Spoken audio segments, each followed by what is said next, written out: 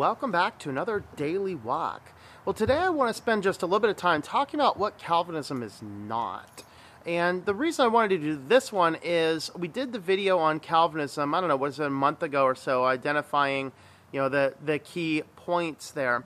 And what I wanted to mention here is I wanted to go into a little bit more about just some of the things it's not. So there's a lot of people that say, there's ex-Calvinist ministries out there. And a lot of them weren't Calvinists to begin with to become ex-Calvinist. A lot of them were fatalists. They were, or maybe you might hear the term hyper-Calvinists. Now, there's also I like some of the old stuff. I'm not sure about the new stuff, but I really like some of the old stuff from Chip Ingram back in his Santa Cruz days. And he was a very prominent pastor who also completely misunderstood this point, where he talks about, he actually uses a line in one of his sermons there, says, some people take this to the extreme, they say 5-point Calvinists or hyper-Calvinists. No, a 5-point Calvinist and a hyper-Calvinist are two completely different things.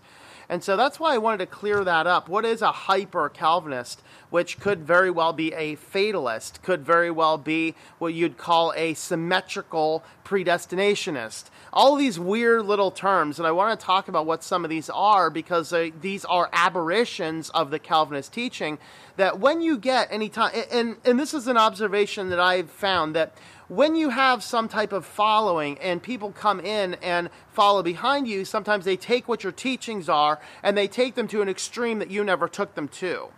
And that seems to be what happened in some of the cases with Calvinism and with Arminianism. Both John Calvin and Joseph Arminius, if you got them together, is it Joseph Arminius? Jacob Arminius, I think. Whatever it is. Arminius. The two theologians who are contemporaries, if you got them together, they would have agreed on nearly everything. And the disagreements would have been fairly minor things. It's kind of like, I've told this story before, but it's worth bearing again. There was a time that I taught the youth group for a Chinese church. And so when I was teaching the youth group there, because they wanted to have Americans teach it because they really wanted to assimilate their kids with the culture. Well, they had, Friday night is when that church did their like youth group and midweek Bible studies and things like that for the adults and stuff. And so it was a giant family ordeal, and I would take the kids in one group and the adults would go have their service. And they had a guy on Sunday who would teach the Sunday school stuff, but he wasn't available Fridays, and I was busy teaching Sunday school in my church on Sundays. And so I taught the Fridays, and this guy taught it. So the two of us completely agreed on nearly everything, very much like the Arminius versus the Calvin guy, where I came from the sovereignty of God in approaching theology. He came from the will of man in approaching theology. We both had very sound theology, and these kids were like, we got to get you two together, we want to see the fight. And so there was a special event. They had the Chinese New Year, and that was actually always hosted at our church. And so I went to that, and he got off of whatever kept him from teaching the youth on Friday nights to attend that, since it was a special event. And so the two of us were sitting down, and the kids were like probing all these different things. We're like, we agree. And this is the thing, is that we can agree and come to the argument from different standpoints, different points of view. And that's one of the things we have to keep in mind. But you can take the teachings and go too far to the extreme, the opposite direction. So when you hold on to God's sovereignty so much that human being has absolutely no will at all in anything that they do, that is an aberration. That would be called hyper-Calvinism. That is where we get the concept of fatalism. So what is fatalism? Fatalism is when it doesn't matter what you do, God has preordained everything that you do. And that is not what Calvinism teaches. That's not sound theology, because we have the ability to do different things. Where Calvinism and predestination hinges the choice of man and the choice of God is on the ability to accept salvation. In the Calvinist viewpoint, we cannot accept salvation. We're dead. We're already dead. Okay? But when you have this aberration that says man can choose his salvation, there's where the problem is. But the hyper-Calvinist point says we have no choice at all. It doesn't matter if we pray. It doesn't matter if we evangelize. People are going to come or not come. It doesn't really matter. And that is a complete aberration.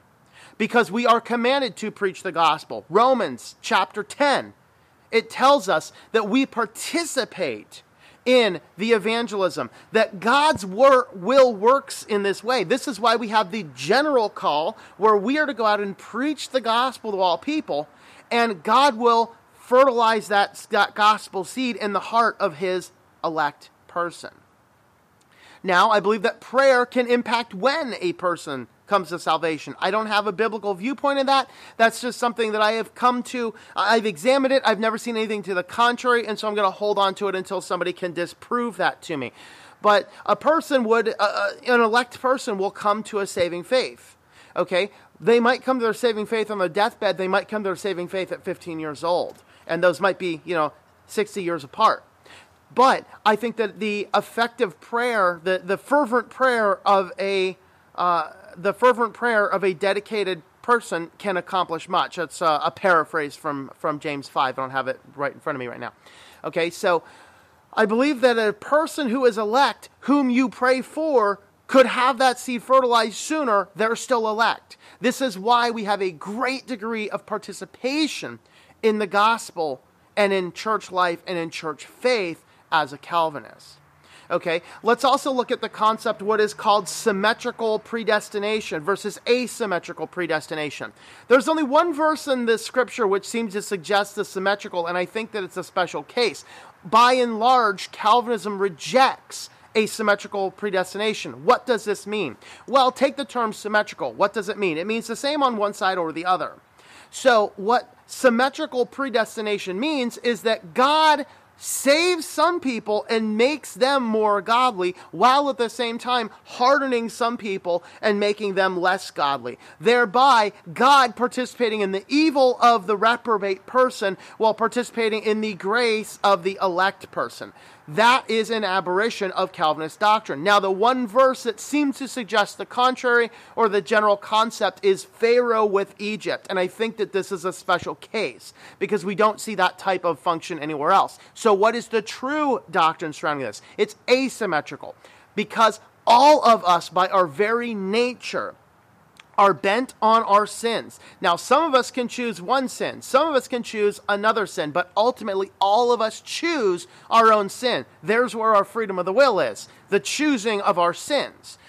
We are all choosing our sins. We are born in Adam. We have original sin within us, which is the propensity to sin. We do not become sinners when we sin. We sin because we are sinners. By heart and by nature, we are wretched.